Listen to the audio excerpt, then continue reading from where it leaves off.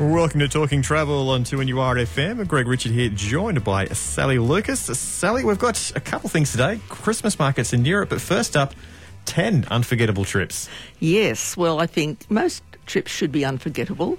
Well, yeah, exactly right. Because that's why you're going, isn't it? So it's something that's very special and something you've always wanted to do that's been on your bucket list.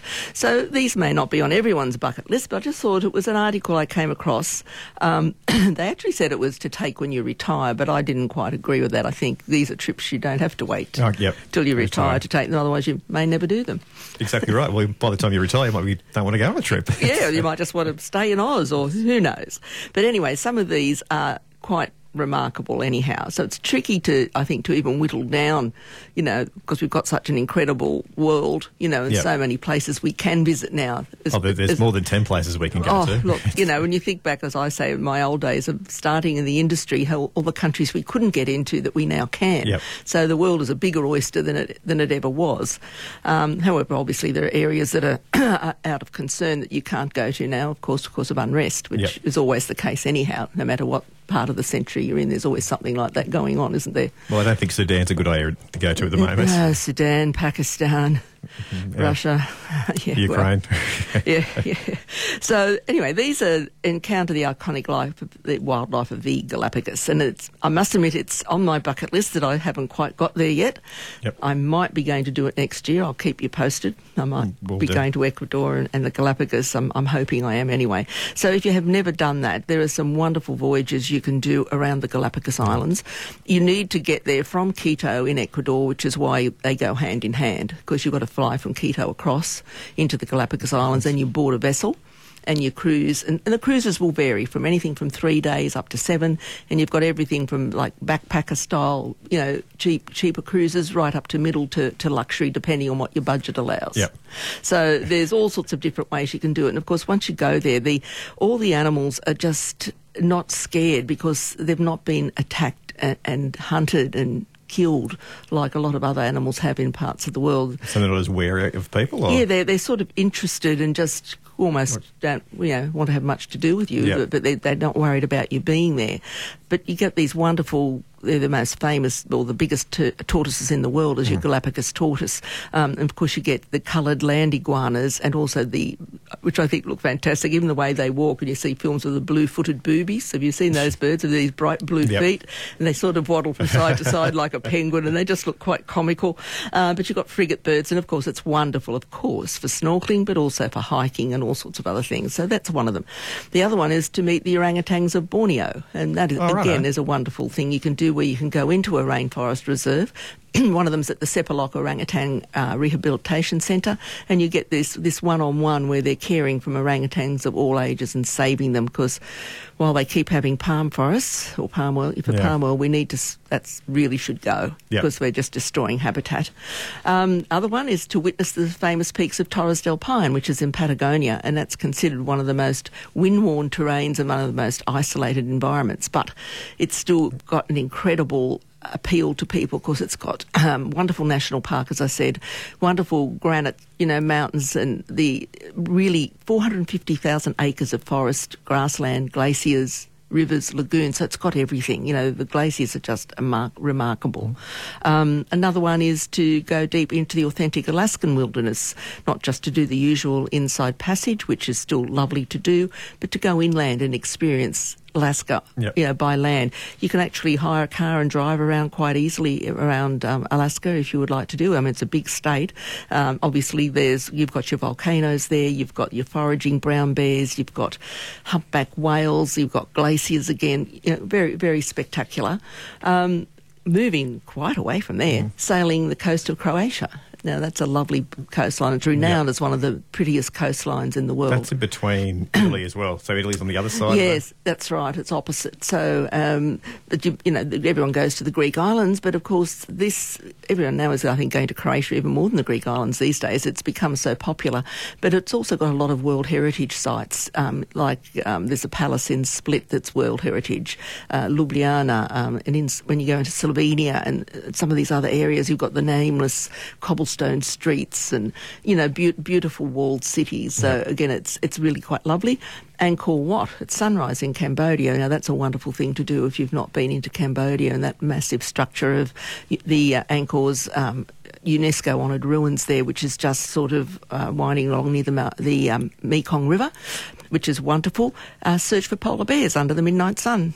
You might not do that. I mean, that would be a wonderful thing to do as well, whether you do it in the Arctic or you can also do it, of course, in Northern America, as well as we've talked about before with the polar bears.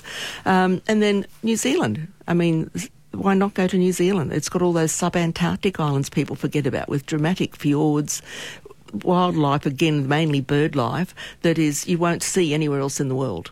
And, of course, you've got all of that wonderful indigenous Maori influence as well, which is 16% of the country's population. But down that way, as I said, in these subantarctics, they've got over 200 species of birds that aren't anywhere else in the world. So, you've got some lovely places there, I think, that you could add onto your bucket list. Bucket list, yeah. The Croatian one sounds nice. Oh, yeah. Just sailing on the waters. And like on a small vessel, like I'm not talking about a big cruise ship, like going on a masted vessel. So you just got a small amount of people. You're nudging into ports of call every day, so you're not way out on a large vessel and having to go in by tenders. You're actually there every day, wandering along, doing what all the locals do, as well as swimming and doing all those lovely things and relaxing and chilling. But you really can immerse yourself in the actual day-to-day culture of the people when you do any of those small ship cruises, because you're not out at sea. You're just hugging that coastline all the time. Beautiful stuff. A lot of options there. A lot of options. There's plenty of options going around. But we've also got Christmas markets which are happening in Europe. Of course, and they are so popular, Greg, and it's a real holiday tradition that attracts visitors from all over the world. They are traditionally or typically held from late November and continue through until Christmas Eve, and they're held in the town squares and city centres where everyone sets up their wonderful stalls adorned with beautiful lights and festive decorations and selling all sorts of things, as you can imagine, seasonal treats and crafts. Particularly Germany, it's a real strength in Germany. Their markets are very important to them. And you get all your bratwursts and your roasted chestnuts and your mulled wine and your gingerbread cookies and, all the other sweet treats, handcrafted goods from ornaments and candles to wooden toys and knitwear. And there's a beautiful few, if you're interested, small group Christmas market tours. You'd want to hop on pretty quickly, though, again, mainly because of the airfares, Greg, because they are booking out so far ahead, so don't sort of think on it for too long. Don't dwell. Don't dwell at the moment. No dwelling allowed. But there's a lovely 10-day one that does the German and Austrian Christmas markets, and you're going in from starting in Frankfurt, and you're going into Rothenburg, which is the wonderful walled city, Würzburg, Bamberg, Nuremberg, Innsbruck. Innsbruck's a gorgeous little city. Salzburg and Munich. I love Munich again. Beautiful, the old centre of Munich.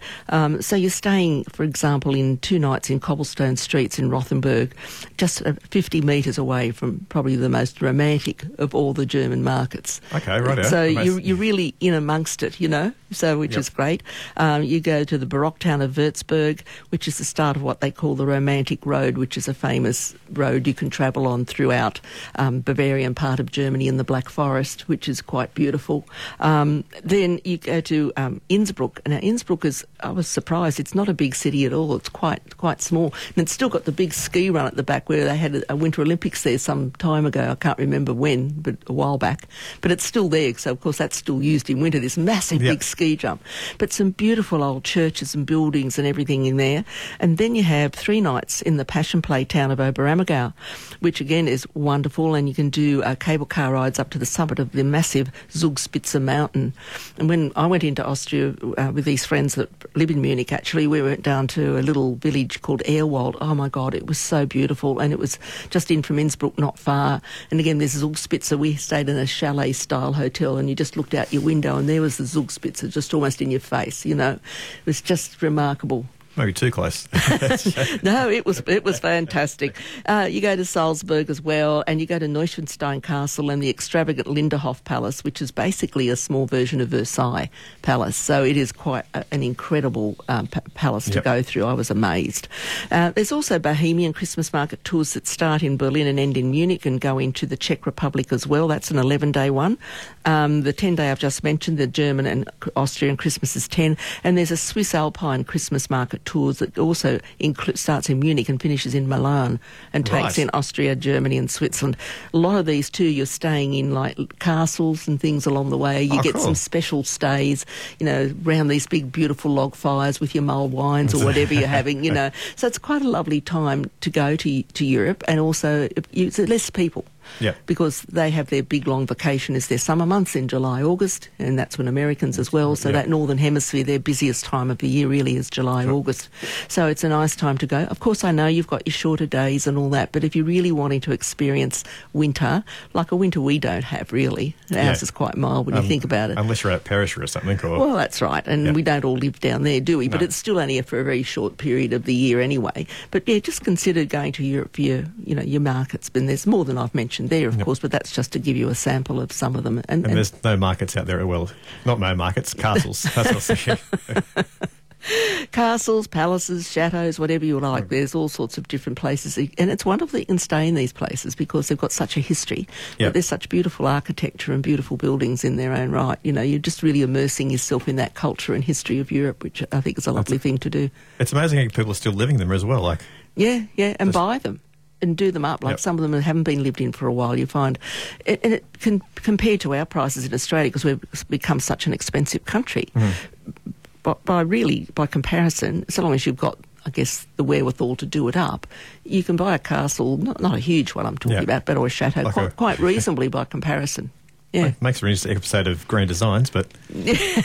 Well, yes, Grand Designs. So, but if you were like semi-retired and you think I'd love to spend 6 months of the year in Europe and 6 months in here, it'd be sensible to purchase something and then you could rent it out when you're not there. Well, exactly right, yeah. So it doesn't have to absolutely strap you with all your cash. It could be a money-making concern as well.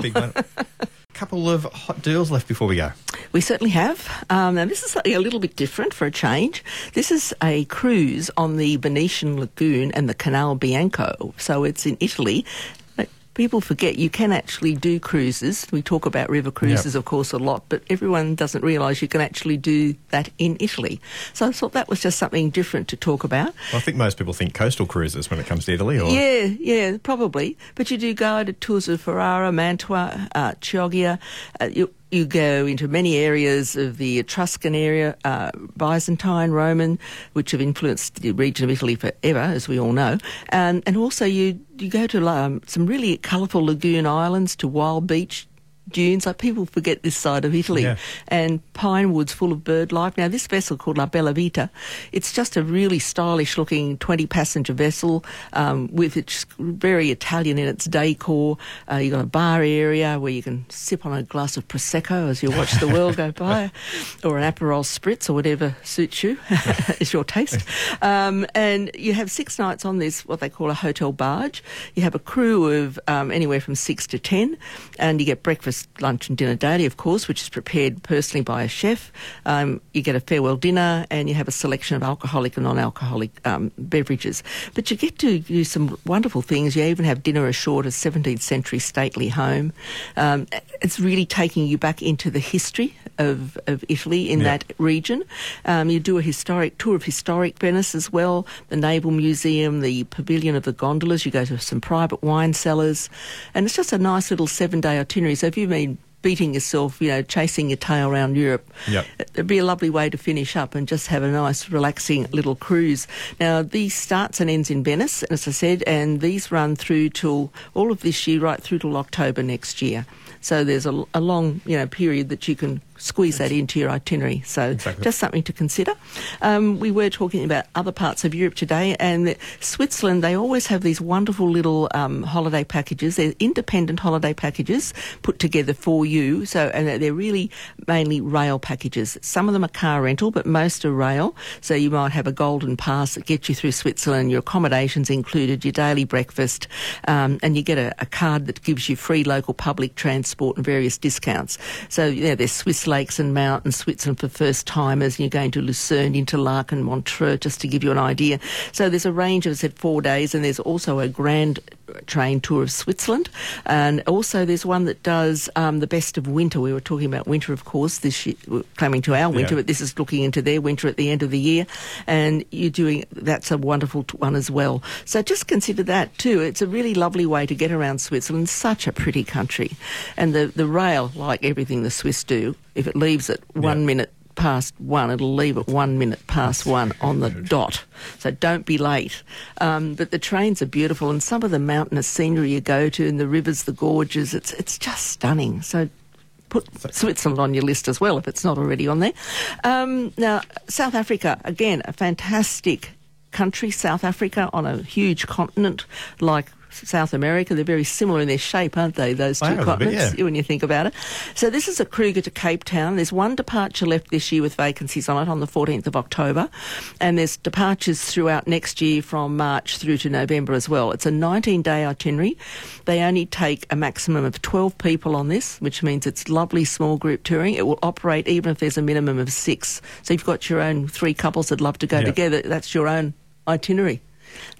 Possibly. It's great if there's only 6 people. You'd be happy with that. Yeah. So, as I said, airfares included, which a lot of time they're not. So this is a complete itinerary. Yep. You're getting to see all the wonderful things that you would want to see. You even go to a Jane Goodall Centre, and of course we know how famous she is with her chimpanzees and just saving wildlife in general. Yep. She's got a centre in Borneo too for the orangutans, so you can go to a Jane Goodall Centre as well. So you're going to Stellenbosch, which is famous for its wineries. You're going to Kruger National Park. You're going to Neisner, which is right down on the coast in Oudtshoorn, which is where they have the famous ostrich farm, and you can be a jockey if you want to ride an ostrich. Have you ever seen an ostrich race? It's hysterical. Google it sometime and have a look. Straight after this is what I'm doing. Cape Town, all those wonderful parts of South Africa. And I said there are regular departures throughout, and that's another one you might want to consider. And Asia is on sale now for 2024 with lots of lovely packages, a 12-day one to Sri Lanka, 12 days to Japan, 8 days of South Korea, 20 days, which is doing the Lower Ganges, the Golden Triangle of India, which is, Jaipur, Agra, etc., the Ranthambore National Park. Fabulous itinerary, and there's regular departures through next year, and there's lots of savings on those, anything from $1,400 per couple, and to that long one, the 20-day one, you get a saving of $2,600 a couple.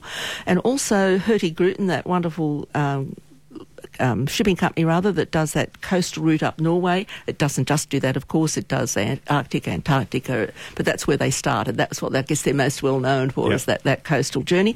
But they've got early bird discounts on all new bookings now made during this campaign. They're offering 30% off. If you book now on a new booking between now and August the 31st across all 2024 and 25 departures. And they go, as I said, to everywhere, like Alaska, British Isles, Caribbean, Europe, Galapagos, Iceland, North America, the Northwest Passage, Norway, South America, Svalbard, right up into that top Arctic, Transocean, West Africa and Cape Verde. So you've got a whole range there. What a fantastic discount. That's 30%. As I said, so if you're thinking of planning, for next year or the year after, 2024 or 25, and they usually have wonderful inclusions. And with Hurtigruten, it's more about the experience. So they have people on board that have guest lectures. Before you get to each port, they give you a rundown about what there is to see and do, what the recommendations are. So it's not just a cruise as such. You're really getting good on-board information about everything you need to know about each destination. Which is very good if you've never been there before either. Oh, absolutely. Like when we did it, we did the coastal route, and honestly, it was fantastic to be able to sit in on those lectures, and not everyone came along, and I thought it was a shame because you got so much information that you could prepare yourself, for what you wanted to do for that next port of call. So, they do that, and I think it's great because you get so much more out of it. I'm sure you could take a beverage in with the lecture as well. I'm sure you could. Yeah, absolutely. Like the school days. No, it's not school days. We're all adults. So, Lucas, thank you very much. Thanks, Greg. Catch you again next Friday. Will do. Thanks for listening to this podcast from 2NURFM at the University of Newcastle. You'll find them all at 2NURFM.com.